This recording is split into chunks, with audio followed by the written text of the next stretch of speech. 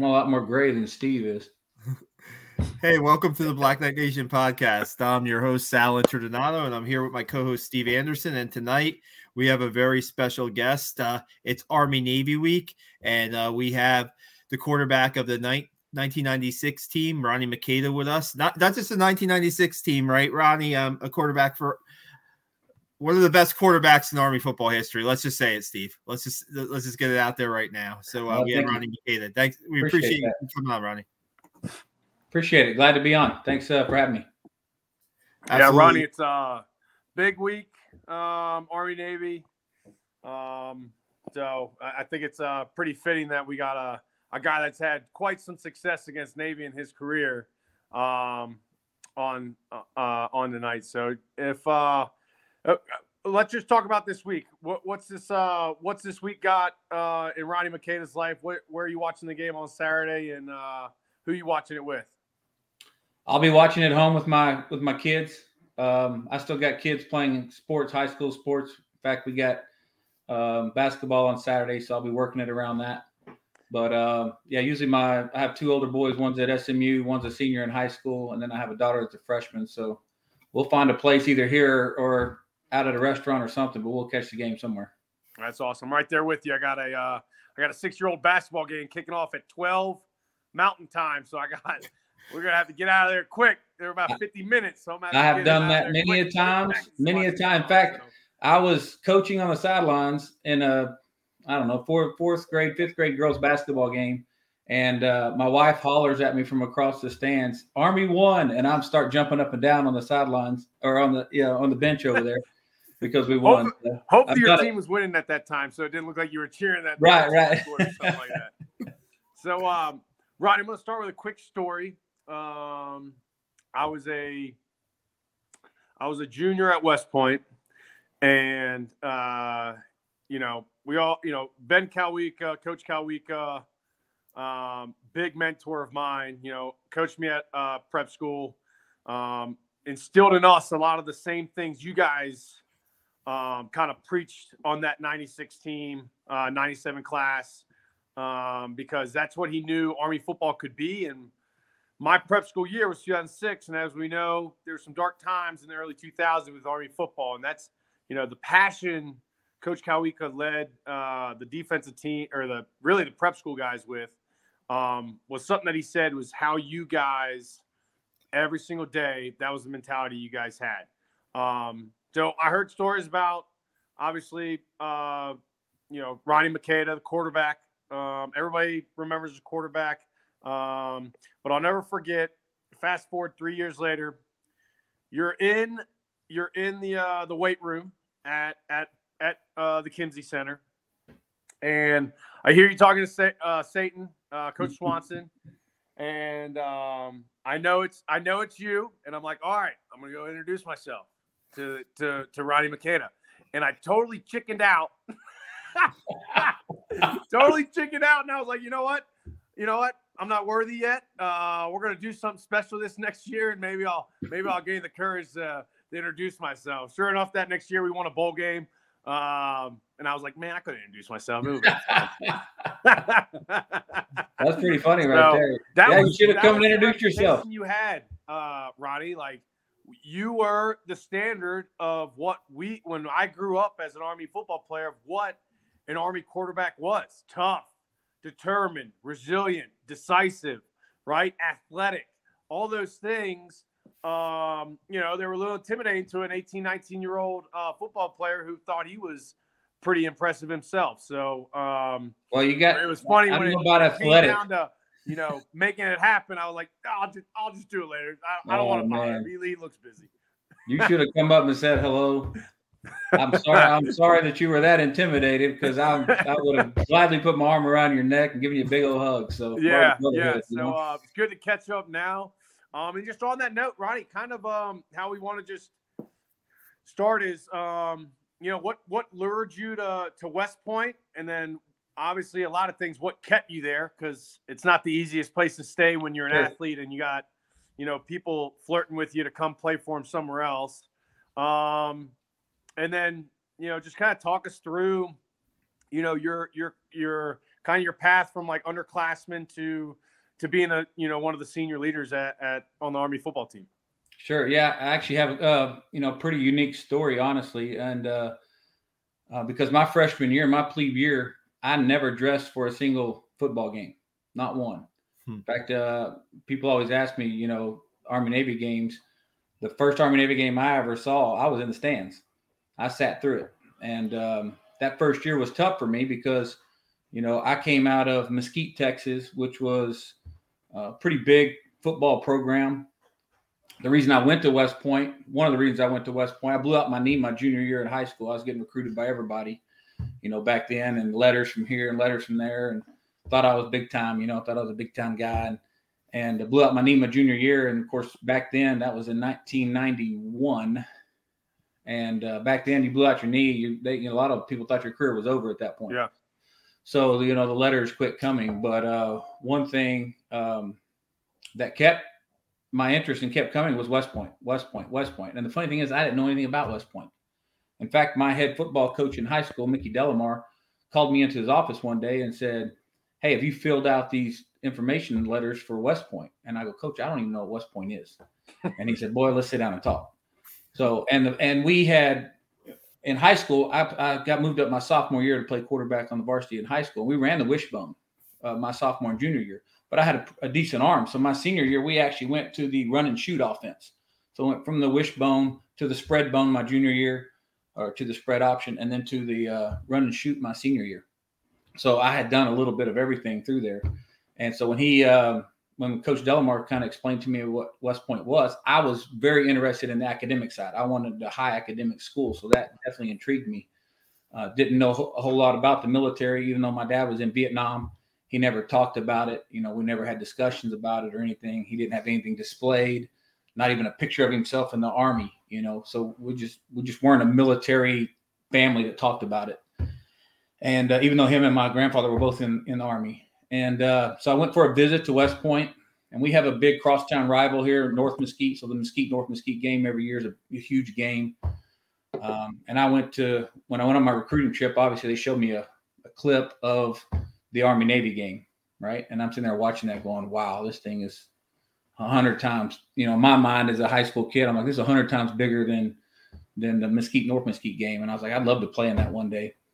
And so really it boiled down to, I wanted a high academic school. I wanted to play D1 football. And with everything else that went on, West Point was kind of my only choice at that point, unless I was going to go walk on somewhere, because Missouri had decided not to sign me. A&M had decided not to sign me.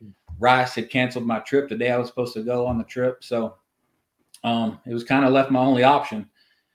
And my dad was like, well, you can go walk on at A&M, but you're going to walk on. They're not going to give you much of a look. You're going to have to get a job because I'm not paying for everything there. And you're going to be working your butt off just to try to make a team. And I was like, West Point looks pretty good. I think I'll go there because I'm not until they shaved my head and, put me in black socks and, Buddy Holly glasses and make you walk around like an idiot. But then you lay in bed that first night going, what in the world did I get myself into, right? And nobody else experiences that. Nobody else that goes to college, unless you go to one of the academy, experiences that. Steve, you know that. Yeah, absolutely. And, it's crazy. Yeah, the old shaved head, book in hand. Yes. Just looking not looking quite like an athlete. No, not at all. I guess nothing like an athlete. And I wasn't much of an athlete back then anyway. I was 6'3" and came out of high school at 175 pounds. So I looked like a beanpole already. So you put black socks up to my knees, and I really looked like a beanpole at that point. Yeah. So lollipop on top of shoulders. Yes, exactly. Long, skinny neck with his cue ball. And big old ears. I had big old ears, until my head finally grew into it a little bit. But so anyway, so I end up at West Point, and I get there, and I'm looking at the depth chart, looking at everybody that's there, and we got a lot of quarterbacks, a lot. And by the time we actually start practicing, I realized that, hey, I'm number 9 on the depth chart on this thing. I'm never going to see the field here. Never. I was 3rd on the depth chart out of the plebes that were there. There were 2 plebes ahead of me. So I hardly got any reps whatsoever as a plebe. Coach Gregory was our offensive coordinator. Great X and O's guy. But, man, the first day we came back to actually go do football practice, we had to run the 40. And this is coming through Beast Barracks, right? I think I ran a 5.1 in basketball shoes is what I wore. And he came up to me after that and he goes, son, you'll never play for me. You're just too daggum slow. Well, of course, here I am going, man, I was a 3-year starter at a big-time program in Texas football, and I'm not going to get a shot here. So I'm already, talking to myself saying, you ain't going to make it. You ain't going to make it. And so obviously the phone calls start happening with the dad, and hey, coach says I'm not any good. And he's like, man, you haven't even been to practice yet. What do you mean you're not any good? He's like, you got to, pick it up, son. It's time to grow up and be a man. And I'm like, yeah, but, there's some other schools out there that'll look at me. I need to, maybe go transfer somewhere else. He said, you ain't doing nothing. You're staying right there. And, of course, I had a high school girlfriend. She and I were still talking. She was in high school. She was a year behind me. So you know how that is. You got the puppy love going on. Yeah, we lose. There's always a few football players who lose to that situation every year. Absolutely. And it's funny because my parents told her, they're like, you do not tell him to come home. Do not tell him to come home. And she never did. She never once told me to come home. In fact, she ended up becoming my wife. We've actually been married now for 23 years. 2% club. All right. Yeah, she did a really good job of, making sure that she never told me to come home. Even though she told me, she said, I wanted to tell you 3 or 4 times to come home, but I never did. Yeah. But, so we did that long distance relationship. She was at the University of Texas and me in New York. But so anyway, I go through plebe year 9th on the depth chart and not getting any practice. I mean, I'd get in there for scout team reps on occasion, but every time I did, I'd screw up or something, and coaches are hollering at me, telling me to get out of there, or they're telling me to run it again after we've done it, and then you get killed because the defense knows exactly what you're doing. And, Slomka and those guys are freaking, sticking you in the ground and stepping on you and whatever, having a lot of fun with the plebes. But it was a lot, I remember Slomka very well because he played defensive line. And as I got a little better and got a little bit more practice time later on in the season, I would make fun of those guys, and I'd go up and say stuff, under center. I can't say it here on the podcast, but, I might call their mom something or something like that, while I'm doing the cadence, and of course get them all riled up and pissed off at us. And then I'd say, hey, somebody else, you come in and play quarterback now. So I could go stand with them and they could get killed. But we had a lot of fun with that, a whole lot of fun. And still, when I see those guys at games and stuff, they still come up and I harass them about all that, and they harass me. So that's a good time. But I seriously did not expect to play, didn't expect to have a shot or do anything. Like I said, never dressed out for a game plebe year, not one. All the other quarterbacks did. In fact, I think all the other plebes did. If I look back on it, everybody that stayed around, everybody got to dress out for a game except for me. And, I rode the bus. Go ahead. The fuel, man. The fuel. I'm watching you retell it. And it's like I got sweat coming off my forehead talking about it, Yeah, I can see that. It fueled you to do something about this. Like, this is not going to be my path. Well, it's kind of funny because I really didn't know what my path was right then. I had Heath Bates who was a year ahead of me. He was class of 96. He was on scout team. And after the season, when we got into spring ball, I was still running scout team, getting more reps now because they actually moved one of the freshman quarterbacks or plebe quarterbacks and moved him over to running back. Me and another guy were kind of taking turns. Charles Kane were taking turns doing reps.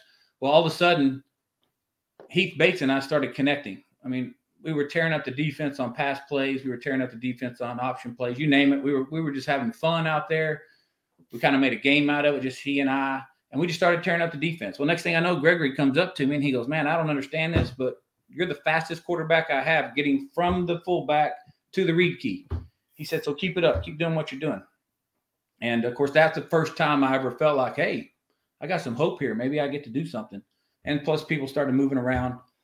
You had your seniors graduate. So I think I went from 9th on the depth chart. I think we lost 2, so maybe 3. So I went to like 6 and eventually to 5.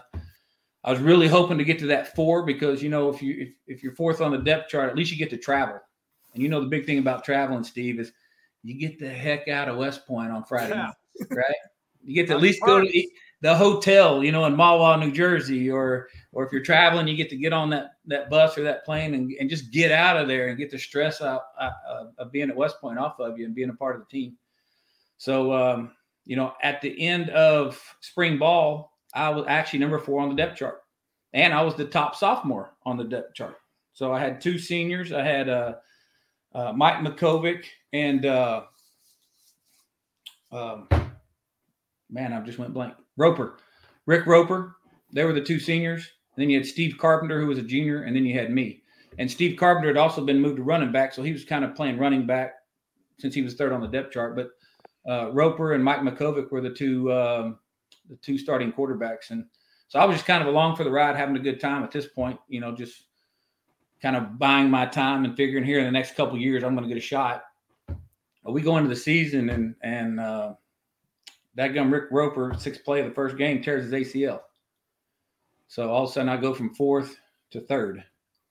And second game of the season, we played Duke on national television, and Mike Makovic gets the start. And in the second quarter, I believe, he rolls his ankle real bad. So Steve Carpenter goes in. He plays the 3rd quarter. Duke was a really good team that year. They battled against Florida State for the ACC championship. So we ended up getting killed on national television. But I did get to go in the 4th quarter. In fact, Lee Corso is one of my favorite guys because he was actually announcing that game. He didn't know how to say my name. He kept calling me Makita. But he kept saying, I like this Makita kid. I think this Makita kid can do something. Maybe he'll be starting by the time they get to the Navy game, because he's a big Navy guy. So I always liked Lee Corso, but he butchered the heck out of my name. And I went in the 4th quarter. We're getting killed. And for some reason, we decided, hey, we're going to run play action pass. That's a good idea when you're getting killed. So I throw 2 interceptions against Duke in my 1 quarter that I got to play. So it's not like I had a great showing coming out there for Duke. So why Lee liked me, I had no idea. So then we go into week 3. We play Temple at home. Steve Carpenter, the junior, he starts the game. And after the first quarter, we're down 12 or 13 to nothing. I think we have negative yards of offense. We're just not doing anything. We're not moving the ball at all. The next thing you know, Gregory's like, Makita, you're in. Start 2nd quarter. Let's go. And I remember this to this day. I remember running out on the field, and the fans at Michie Stadium just went nuts. They gave me a standing ovation. They were cheering. The hair sticking up on my arms. I go in, I'm pumped up. I'm like, hey, this is my shot. I'm going to do something here. And the very first play, I throw an interception. Throw a pick. Trying to hit Ron Thomas down the right sideline on a wheel route and throw an interception. Luckily, we shook that off. We actually came back in that game. We took the lead. Should have won the game. They kicked a field goal on us at the end to beat us. But I had a good game, especially running the option, kind of solidified myself as, hey, this may be a guy that can do something here. And ended up finishing out that season. Mike Makovic came back at the end of the year, but they left me in as a starting quarterback. And then Army-Navy, they rotated us back and forth, which was great because it was his senior year. I was glad he got an opportunity to do that. But that was a close game. I think we beat Navy that year 22-20. That was the first opportunity I had to play in an Army-Navy game. And so it's totally different from being in the stands as a plebe to now all of a sudden having that opportunity to play in that game. And I remember the first half of that game, my legs felt like spaghetti. I could not get my body because I was so excited and so nervous at the same time to play in that game. I could not get my body under control during that first half. In the second half, I came out a lot better. Man, I just remember my legs just feeling like they could never get underneath me during the first half of that game. That's how exciting that game was. But, man, what a blast. And then, then obviously from there, I got to play the next 2 years and was injury-free for most of that. I had a really bad high ankle sprain my senior year, missed a couple games. Adam Thompson came in and got to play a couple games, which is good for him. But, man, we had a good junior year. Everybody talks about our senior year because we were 10-2. But if you go back and look at the 95 season, I mean, we had a much tougher schedule in 95. We went 5-5-1 that year. But we played the University of Washington at Washington. We led the entire game until the very end. And then we lost by 8, and we were on the 1-yard line getting ready to score. That was probably the loudest stadium I'd ever been in. They had set up extra bleachers because they were playing Notre Dame the week after us. And then they ended up selling out our game. So the end zone we were going down to, they had put bleachers all in that end zone. And it was so loud that the offensive lineman could not even hear me call the cadence. Mm. And so we ended up losing that game by 8. We played Boston College that year at Boston College. We went in there and just beat the dog out of them. We were at 42-0 at half. I'm sure y'all know of a guy named Matt Hasselbeck, played quarterback for Seattle and the Green Bay Packers. So that was his first start. He was a sophomore that year. I'll give you a story on that in a minute. But we ended up beating them 49-7. I think ESPN even said at halftime, they're like, hey, this is not a misprint. Army is actually beating Boston College 42-0.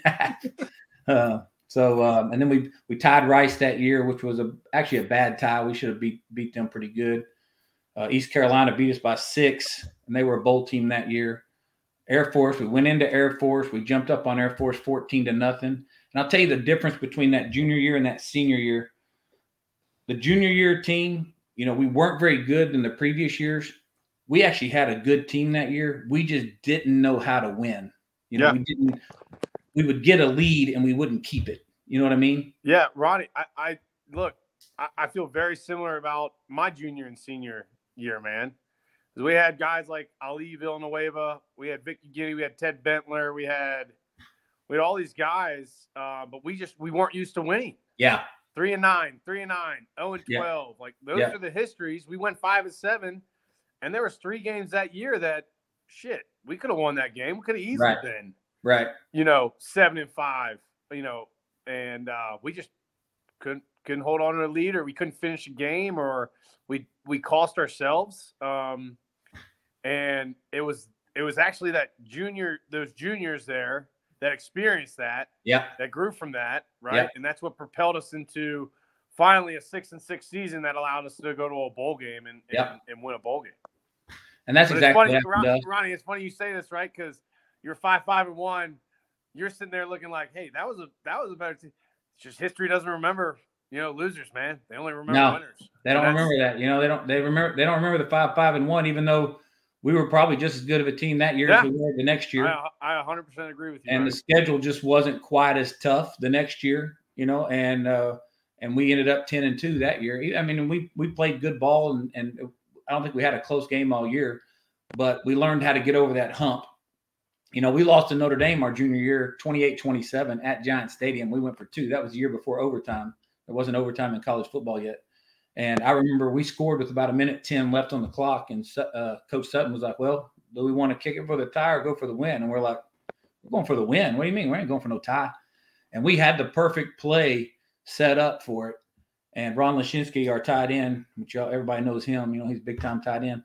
He came off the line of scrimmage and was supposed to get 1 yard deep in the end zone. And their outside linebacker hit him right across the face and knocked his helmet sideways. So he was looking through his ear hole. So when he turned, he got confused on where he was and didn't know. And by the time he got squared up and I threw him a pass, hit him right in the chest. He catches it. He thinks he's in the end zone. He turns, and little Ivory Covington from Notre Dame hits him and knocks him out of bounds at the 6-inch line. And lo and behold, you got the college football defensive play of the year, and we lose 28-27. But like I said, we had a good squad that year too. Right. It just gets overlooked because of the 10. Talk to me about kind of how the seniors were that year as a junior, right? You're sitting there as a junior, you're going through that season, and you're like, all right, like every athlete, especially at West Point, goes through this, like, all right, this is my last year. All right. Yeah. So I got to be better, not just on the field, but I got to be a better leader because this is our last chance to get this right.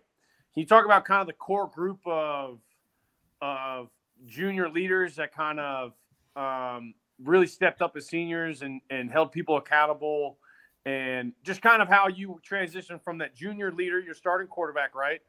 Kind of like you are the leader, but you're the informal leader because most football teams consider seniors the leaders of the team, to where now you're the starting senior quarterback, and kind of talk about that dynamic a little bit.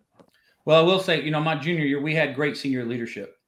Joel Davis was our offensive captain. Man, I was one of the first people Ben Cowika brought to our prep school to meet was Joel Davison. Man, see a He's giant massive. Man and a giant personality. He showed up in Mesquite, and my dad owns a used car lot in downtown Mesquite. He showed up in Mesquite and opened the door, and my dad said when he walked through the door, there was no sunlight coming through. He just took up the entire frame.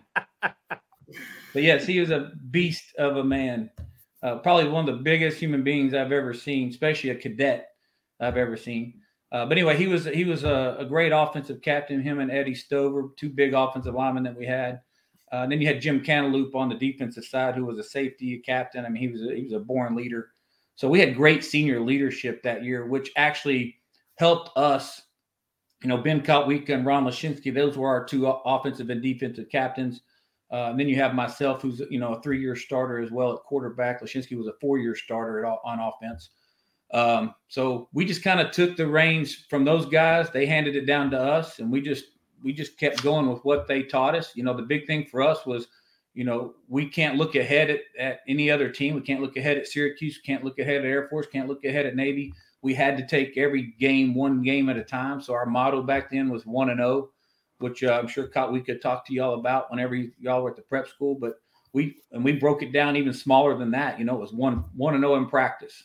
You know, 1-0 for the week, 1-0 for the day, 1-0 for the week, 1-0 for the game. And that was just our motto throughout the year. And it started that way. And it's funny because when we started, I think we played Miami. We played University of Ohio the very first week. And we got down 14-0 like that. And, of course, everybody said, oh, here we go, same old Army team, you know, going to have another 5-5 season or something like that. And we all got together on the sidelines and said, hey, wait a second, we worked way too hard for this. Let's do what we're capable of doing. And I think that kind of turned our season around because we went out and we just beat the living dog out of them the rest of the game and left no doubt. And from then on, every game was that way until we ran into Donovan McNabb and Syracuse in the Carrier Dome. And I'll be honest with you, they beat us. I think they beat us 42-17, but it was a closer game than that. We could move the ball between the 20 and 20. And for some reason, we would stall every time we got inside the 20-yard line. But it was a hard-fought battle between both teams. They had a lot of speed, no doubt, with Donovan McNabb and those guys. But I would say that when we got done and they got done, they looked at us and they were like, we don't want to play you guys again. Yeah. You know, that's the way it was, Steve, with most of the teams that we played. And I'm sure you guys were the same way. But we were going to come tooth and nail. And we were going to battle you the entire game. And when we got done, they were like, we don't ever want to see you guys again. You know, I know that 96 team, right, was referenced a lot, especially Steve, when you played, right? I mean, you always heard about this is the last time it happened was in 1996, right? Through a lot. Right. And now you see the success that Army's having under Jeff Monk and Ronnie. Right. I mean, I don't know how you feel about it, but is it nice to see that, you know, there is now a renewed spirit, a winning spirit in Army football that maybe the 1996 team is not as referenced as much as it was in the past? Or no, absolutely. I mean, don't get me wrong. It's always nice to be referenced, but you want your alma mater, you want your team, you want your brothers to succeed. And year after year, when you're still referenced as the last team to go 10-0, the last team to, or 10-2, the last team to beat Navy 4 years in a row, that stretch that we had of 14 years in a row of not beating Navy, that was rough. I mean, I would give teams going 12-0, take it all. Forget about the 96 team. Let's just beat Navy every year. I could care less about talking about 96. Let's just beat Navy. That was a rough patch. And Coach Monken coming in and changing the culture and bringing back the toughness of Army football has been fantastic. And I could care less that they talk about the 96 team. Let's talk about the 2021 team. Let's talk about the 2020 team. Let's talk about those guys because they've done a great job and a lot of success, and it's been fun to watch them grow. It's been fun to watch them beat Navy every year, bring the Commander-in-Chief's trophy home. I mean, we only did that one time. You know, my senior year was the only time we ever held the Commander-in-Chief's trophy. So it's nice to have it, you know, year after year after year, the way they're doing it right now. Yeah, 0-8 against service academies in my career, so not very exciting there. But the 96 team was part of the motivation of one of our, we had shirts made that said, bring it back, right? Right. Bring it back. And it referred to bring winning back. Right. Like I'll never forget when we finally won that bowl game. Coach Ellerson gave me a big hug and he said, "You did it. You brought it back." And I knew how important winning at Army was, because that's all the mentors and all the guys that had come before me said, like, "Hey, it matters, Steve. Winning fucking matters." So that was part of the motivation, was the nice, bringing it back. I mean, by the way, I was at that bowl game. The first time I met Ronnie was on the sidelines of that game, Steve. I was watching you guys win that game. I was had a few quick words with Ronnie at the final seconds of that game. I probably would have had the courage after that game to come talk to my son, Ronnie. I hope so. I hope so. You brought it back. That's awesome. Well, let's here's a good segment. Let's talk about what this week means to Army football and just old grads, Ronnie. We're just old grads now, right? I know. I'm getting older. I told my wife today, I was like, "Oh my gosh, this is the 25th anniversary of the 1996 Army Navy game, which was my senior year." I'm like, she looked at me, she said, "Sorry, honey, you're just getting old." Well, I just saw Army got the Armed Forces Bowl, right? And I'm like, man, that was 11 years ago. I did that shit 11 years ago. 11 years ago. Jesus Christ. That's crazy, isn't it? I am not. I'm done. I'm washed up, man. Yeah. But so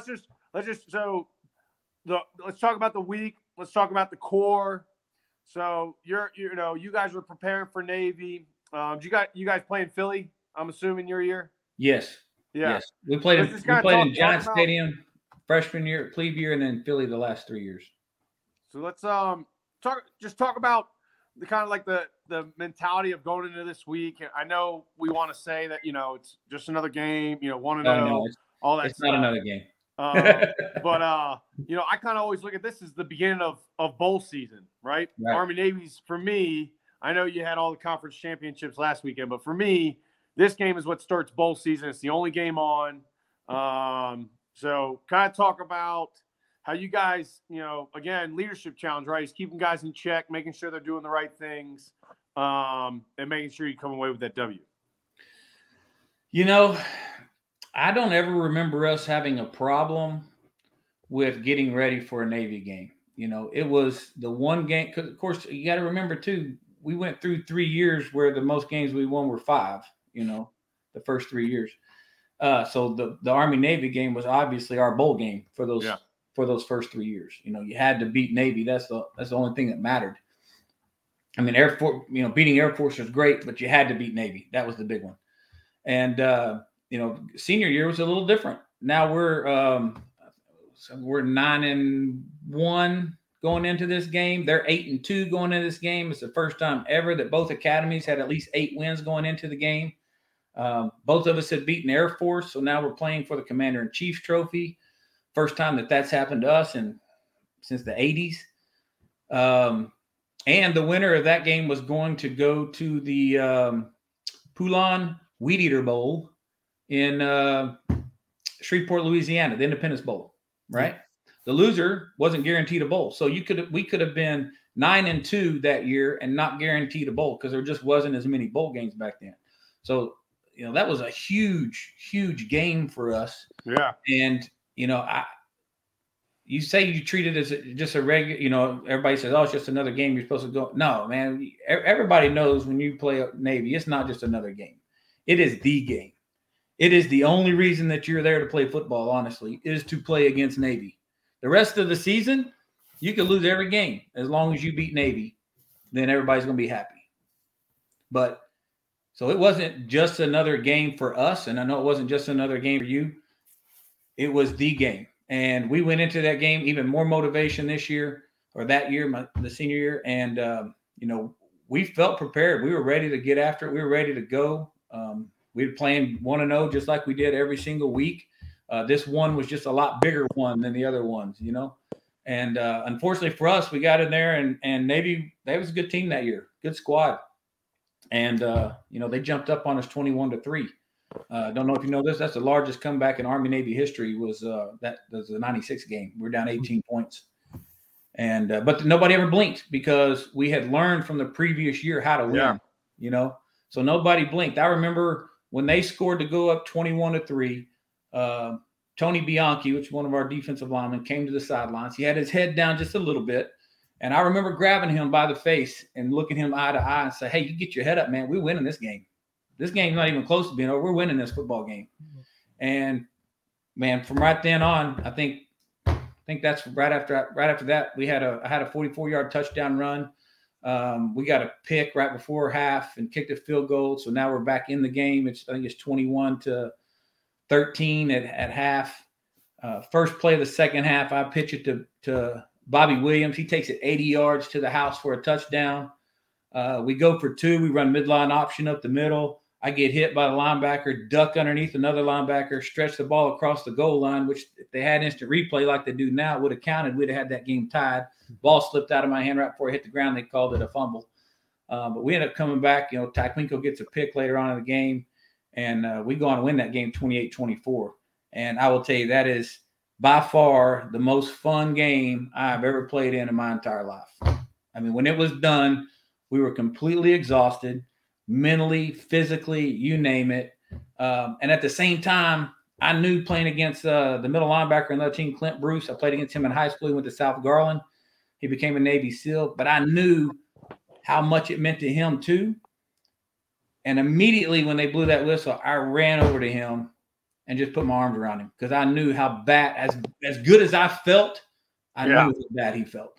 I knew how bad he felt. And I felt so bad for him that he was never going to feel what I felt over the last 4 years of beating the other side.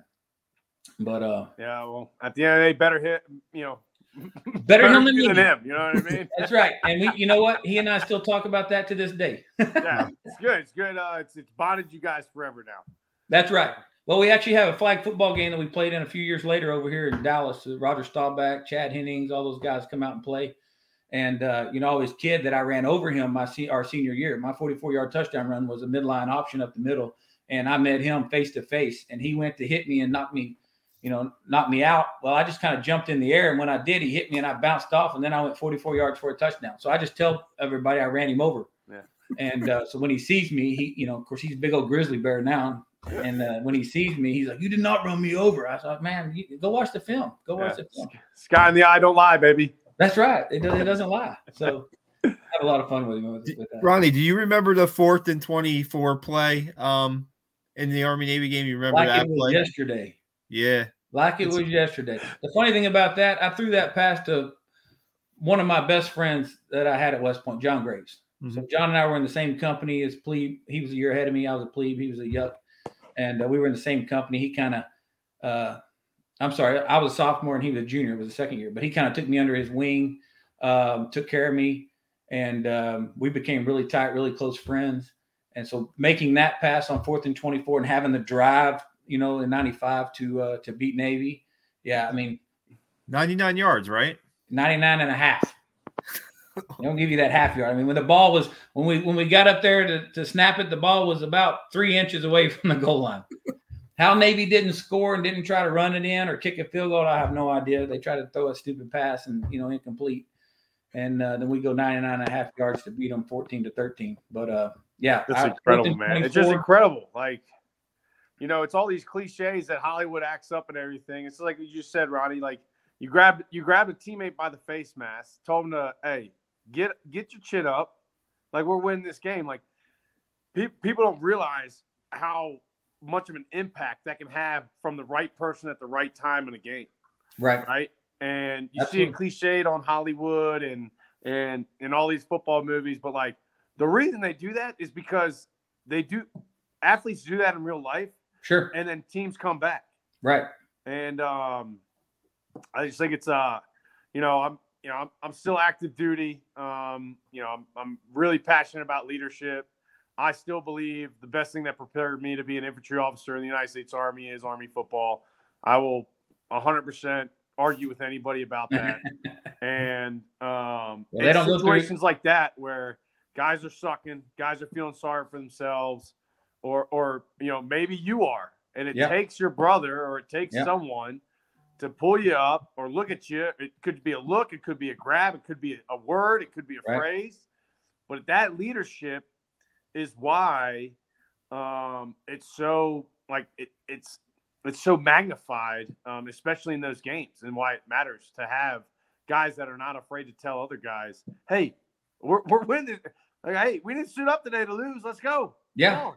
Well, you're talking about that 4th and 24. So I remember in that huddle, it's 4th and 24, and we get in the huddle and they call the play, and Joel Davis looks at everybody and he says, "Give him fucking 3 seconds to throw the goddamn gum football."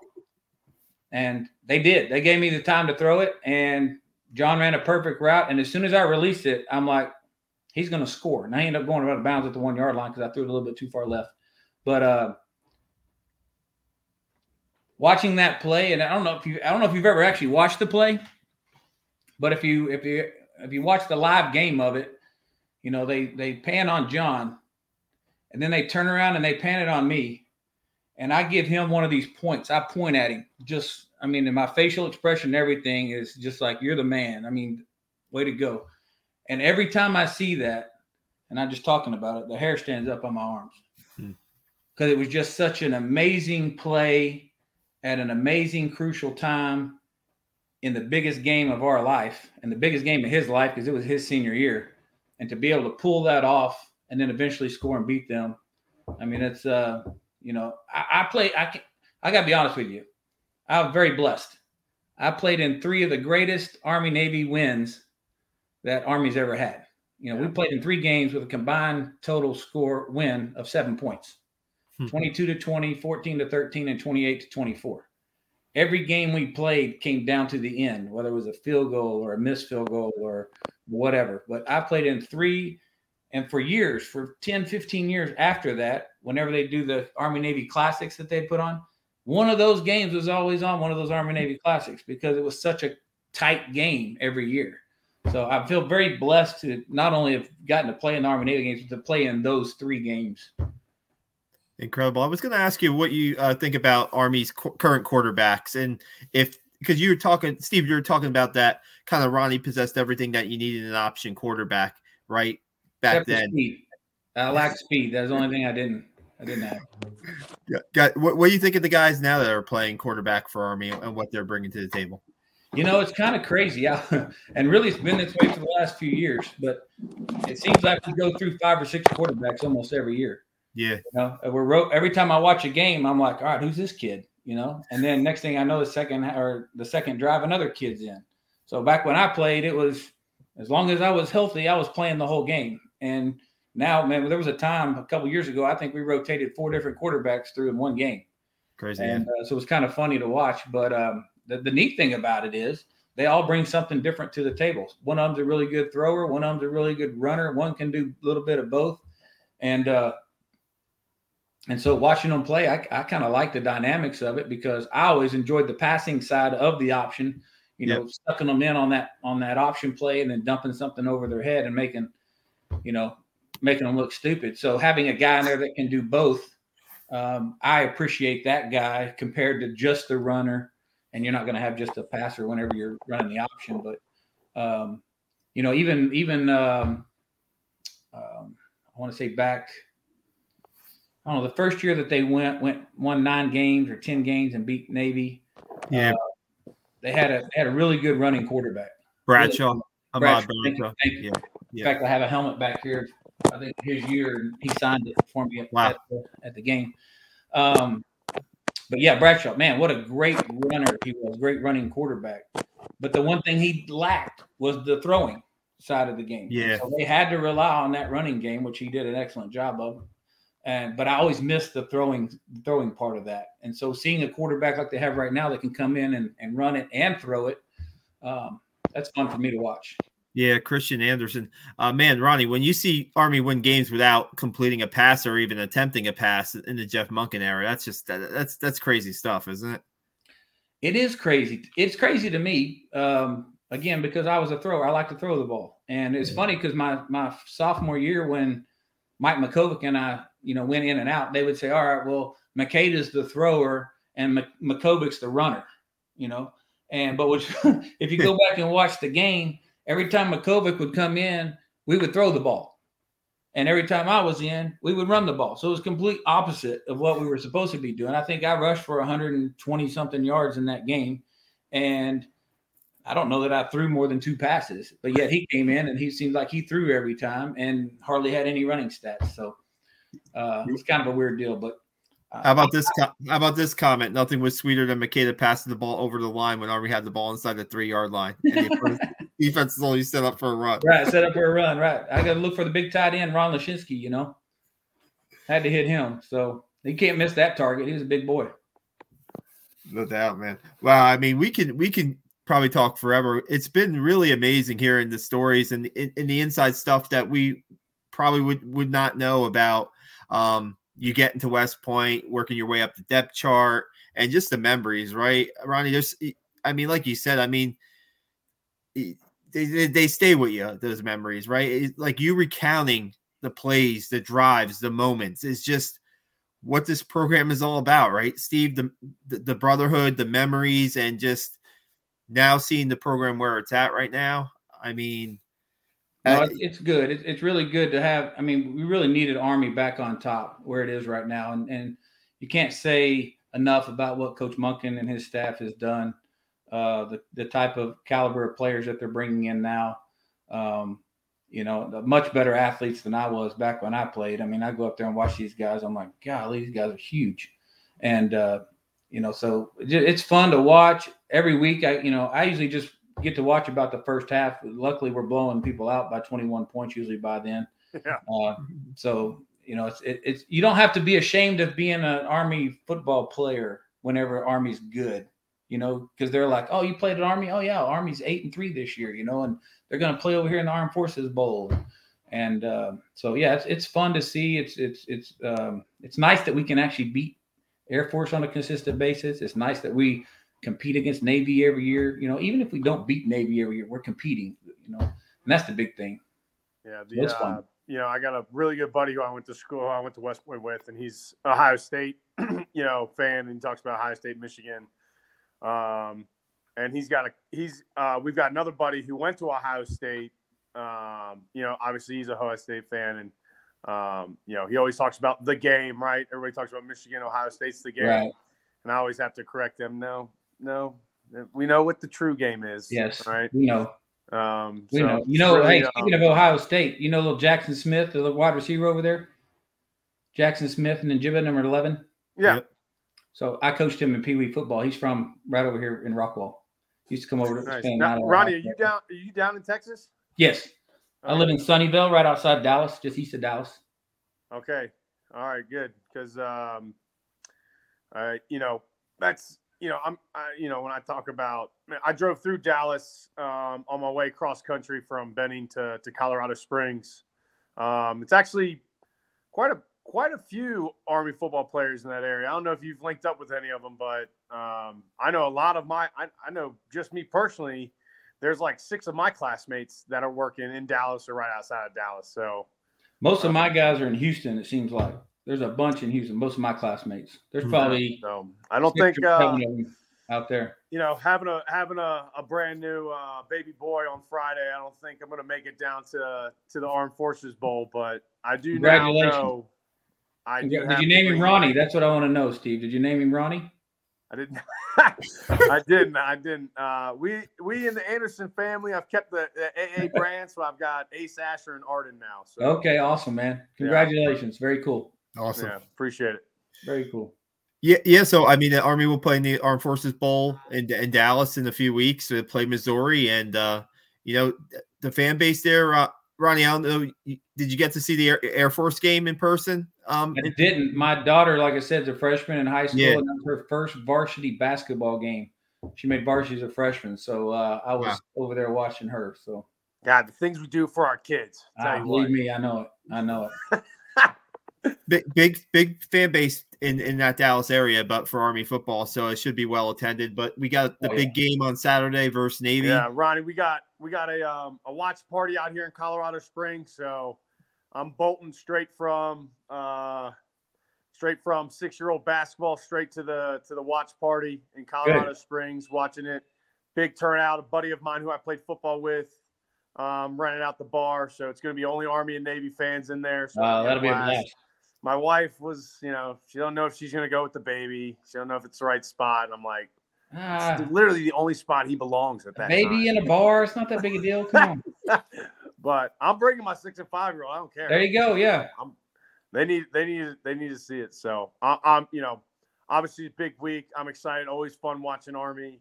I think, just by the nature of what we've done in life, we'll be Army fans, to the end of our time. Oh, absolutely. Glad to hear, your kids are athletes. Gives me hope when my kids grow up, they'll be athletes too. I didn't say they were athletes. I just said they play sports. Yeah, the Saturdays never end. So no, they don't. They awesome. Don't. But Ronnie, it's been great catching up with you, man. I appreciate you coming on and just hey, go Army, beat Navy. Beat the hell out of them. Thanks, guys. I really appreciate it. Enjoyed it. Let's do it again. Absolutely. Thanks for coming on, Ronnie. No problem. Y'all take care.